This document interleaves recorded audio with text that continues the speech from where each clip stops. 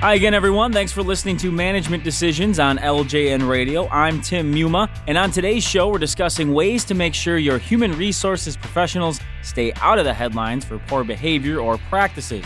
Joining LJN Radio to talk about this subject is Heather Nelson. She's a partner at People Results and an individual with over 14 years' experience designing and implementing human resources programs. Heather, thanks a lot for joining us today. Thank you. I'm happy to be here. Well, before we get into some of the ways in which human resources professionals can really look to avoid those negative headlines, stay out of the newspaper or online in a lot of cases, what would you say, first of all, are the most important goals of a successful HR individual or department as a whole? Tim, with the type of business I'm in, we work with executives in business to bring about change. So I think one of the top and most important goals for an HR person or organization is to effect change for their business. And when businesses are successful, when they're getting into new markets or offering new and innovative products, that's where I feel like HR needs to be involved and almost be the HR version of that. Thinking about, where is my organization going? What does it need from me? How do I help it get there? What then would you say are some of the key traits or skills, personalities that you think people in these positions really do need if they want to be successful and achieve those goals you're talking about? There's two of them that come to mind. The first one is business acumen. Okay. Knowing how the business you're in makes money. Top line, where does your revenue come from? Understanding, how your company makes money. Bottom line, understanding what some of the organization's biggest costs are and how do you as an HR professional help the organization manage to keep those costs in check.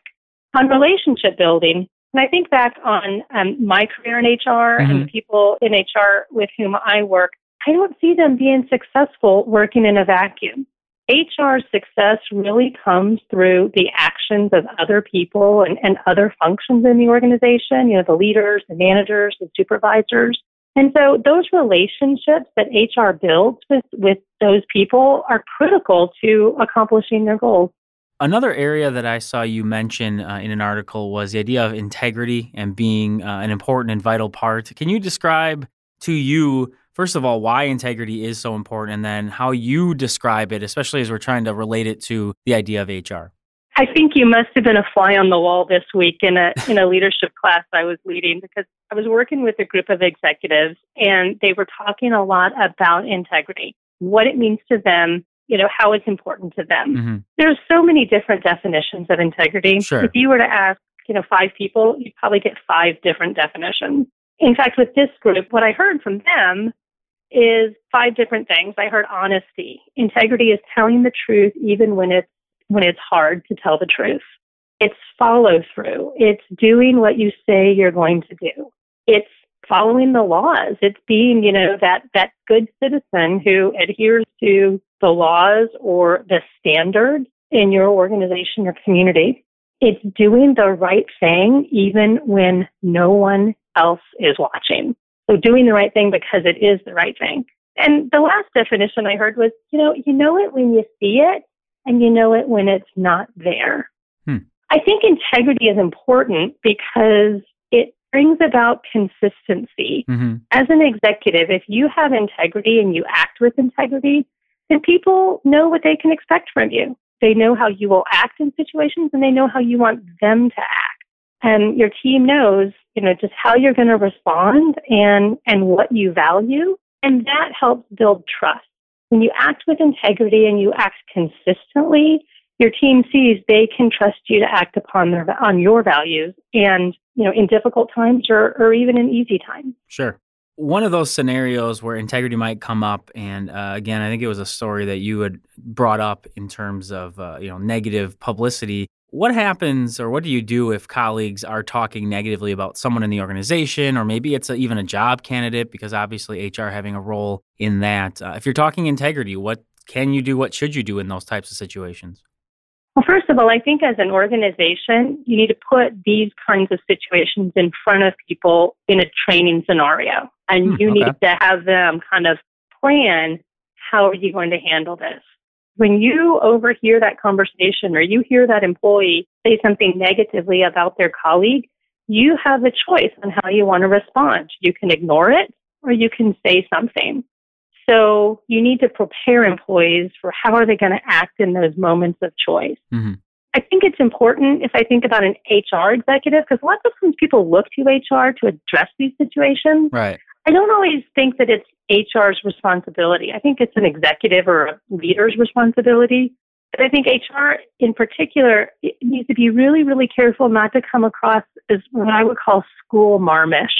So you can't try to discount the scenario and almost kind of step in as a leader and put a stop to it. So a couple of things that I think any executive or any leader can do is appeal to, the people who are there listening to that negative conversation about a candidate or a colleague. Appeal to the people's professionalism. One example is just saying, hey, guys, we have a lot to do here. Let's keep this discussion focused on the skills needed for this job and how this candidate's qualifications match up. So redirect the conversation. Another way I've seen people successfully handle this doesn't work all the time, but it could work depending on the situation, is to try some humor. Whoa, what you said was kind of harsh there. Kind of makes me wonder what you say about me when I'm not around. And sometimes that might just be enough to get somebody to check their own behavior. And then the last thing, when one of those doesn't work, is to, respectfully help the person see the impact of their behavior of talking negatively about somebody. Sure. So, for example, that is describing the behavior, describing the impact, and then requesting that they take action to stop it. So that would sound something in this situation like, when you talk about so-and-so in that way, I'm afraid the team's not going to see you as objective. And that can make them hard. That can make it hard for them to trust us. Sure. Please stop talking negatively about so-and-so. So describing the behavior, describing the impact, and requesting that they change. Bottom line is you have to handle that situation with respect. Right. You have to handle it with respect. If you don't, then you're not any better than the person who is talking negatively about their colleague. Fair point there, and definitely some good tips for people who might be in that situation or have heard similar type scenarios that they can go to this for some ideas and suggestions. I think some good talking points there as well for people who might, as you said, maybe they need to go through some training when it comes to these situations. Another thing that you had wrote about, you'd mentioned that you had heard someone speaking, I believe, and they mentioned that people often do unethical things only once they talk themselves into it. So it's not necessarily top of mind, but that you reason with yourself and say, oh, yeah, it's going to be fine. Can you maybe explain that a bit more and then also let the HR professionals know out there how they can avoid doing that exactly? Yeah, that's a great question. When I heard this described, it was a few years after the Enron situation. Okay. And for your listeners, that was when a lot of executives, both at a company and a vendor supporting that company, all decided to follow the same course of action that was not ethical and was, in some cases, illegal, but because it created a great business result for Enron. Mm-hmm. And in that case, a lot of groupthink came into it. They all talked themselves into it that this was a good idea. And when I think about how this applies to just kind of those micro decisions or those micro situations that we're all faced with, where we have a choice. Do we take road A? Do we take road B? In a lot of scenarios, it won't always be clear whether there is a more ethical approach to take. So, for example, if you're in a company and you've got a vendor who's been put under investigation, maybe that vendor, they're helping build a system for you or they're helping do something to support your business, and you've just heard they're under investigation because they were bribing, they're being suspected of bribing officials in another company, in another country. Part of that decision that you have to make is, it's just an investigation. We don't want to judge them early. We don't want to, it doesn't involve us. So you can kind of talk yourself into whether you continue to work with that vendor or put your relationship with that vendor on hold based on how that inner voice talks to you about the whole scenario. Mm-hmm. I think the best way to avoid kind of going down an unethical path in those times when it's not always clear, those gray areas, is first of all, have a trusted advisor. Have a colleague who's like the voice on your shoulder who you can go to and will help you look at that situation from a different perspective. Even better, have that colleague or that trusted advisor as somebody outside of HR who is going to look at that scenario with a different perspective. Sure. And another example of what you can do is you can go kind of run your decision or run your thinking through what's called an ethical decision-making model. And there's lots of examples out on the internet of those. And what it will do is it'll ask you a couple of questions about what you're trying to decide that maybe you're not asking yourself. So who benefits if you take this course of action? What could be the worst thing that could happen? What could potentially go wrong with your decision? And how do you explain your decision to whomever? Right. Pick somebody. That was in the article I wrote. And that, again, just provides a different perspective and a different lens through which to look at your decision. And then the last thing I think is take time. Too often, we get pressured into making decisions quickly. And if somebody is pressuring you to make a decision quickly or immediately, that even is probably a red flag that you need to stop and slow down and Right. look at it very carefully. And I always tell people, set aside time to talk to your trusted advisor, write out your thinking and your approach, and push back on the business if they're rushing you for a decision and let them know, we need to take some time here.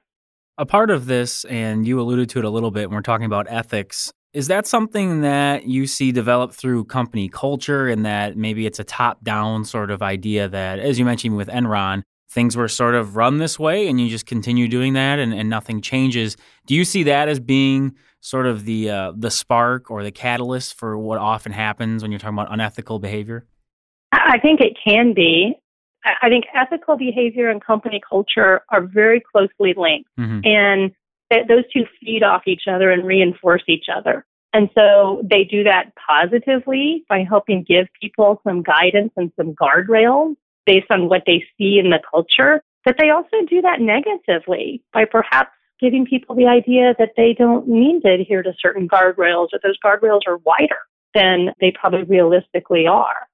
To build a company culture, you need to have somebody who's willing to stand up and say, this is what we want to be, and this is how we are going to act to be that way. Right.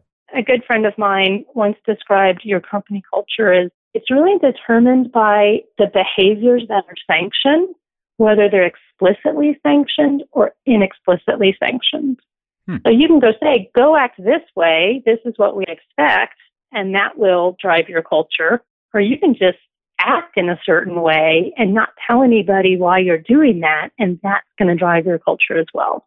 We are getting a little low on time, but I wanted to get your opinion on the type of relationship that HR individuals have with lawyers for the company.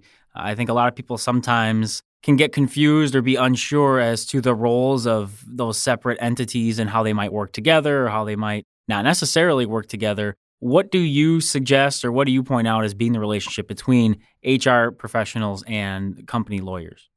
Well, I think they both work together to look out for the fiduciary responsibility of the company. HR and the legal team need to work together to minimize risk to the company. That requires a lot of trust between the two. The legal team needs to trust that HR kind of values their professional and their legal advice and opinions. And the legal team needs to respect that HR is going to take action on the legal opinions and advice that legal gives. I think that the experience I've seen is that legal usually they want to maintain a certain relationship with the business and the business executives based on the standards of the legal profession. So it took me a while to realize that the legal advisors I was working with, they were acting a certain way because it went back to helping manage the risk of that company. Right. So they would give advice to an executive and always say, it's really up to you how you want to act. This is what we would recommend based on, what is in the company's best interest. And HR needs to understand that because lots of times it will fall to HR to go then kind of take action and ensure the follow through with that executive team on the advice the legal guys gave. Well, Heather, I think you definitely gave our listeners some excellent insight and some really good practical examples, too, of how they might be able to handle certain situations and just the relationship that is involved either with the company, with employees, or even with the attorneys in some cases. So thank you for coming on and sharing your experience with us. Thank you for having me, Tim. That will do it for us here on Management Decisions. Again, we were speaking with Heather Nelson, a partner at People Results and a human resources professional with a ton of experience, and we are happy to have her on to discuss this subject of keeping out of the headlines when you are in the HR world. If you'd like to get in touch with us about this show or any of our episodes, send us an email to ljnradio@localjobnetwork.com. You can also find us on Twitter @theLJN, and please check out all of our shows on iTunes. You can just search LJN Radio, and it'll pop right up for you. Once again, I'm your host, Tim Muma. We'll talk to you later.